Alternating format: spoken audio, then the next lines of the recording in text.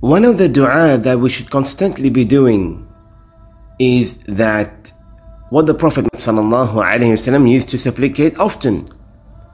And he used to say the dua, Ya muqallib al-qulub, thabbit qalbi ala dinik.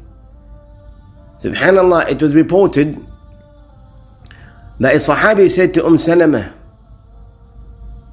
O mother of the believers, what were the dua that the Prophet Muhammad ﷺ most frequently used to say when he was with you? Salama replied, the dua that he said most frequently was, Ya muqallib al-qulub, thabbit qalbi ala dinik. O changer of the heart, make my heart firm upon your religion. Salama said, Ya Rasulullah, why do you supplicate so frequently of this dua, Ya muqallib al-qulub, thabbit qalbi ala dinik?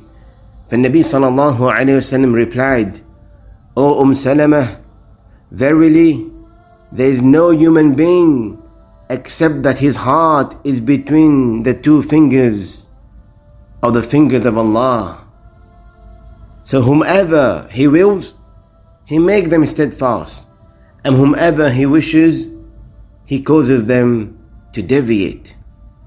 For subhanallah, this is the dua that we should always be doing while we are in sujood, while we are raising our hands supplicating to Allah subhanahu wa ta'ala.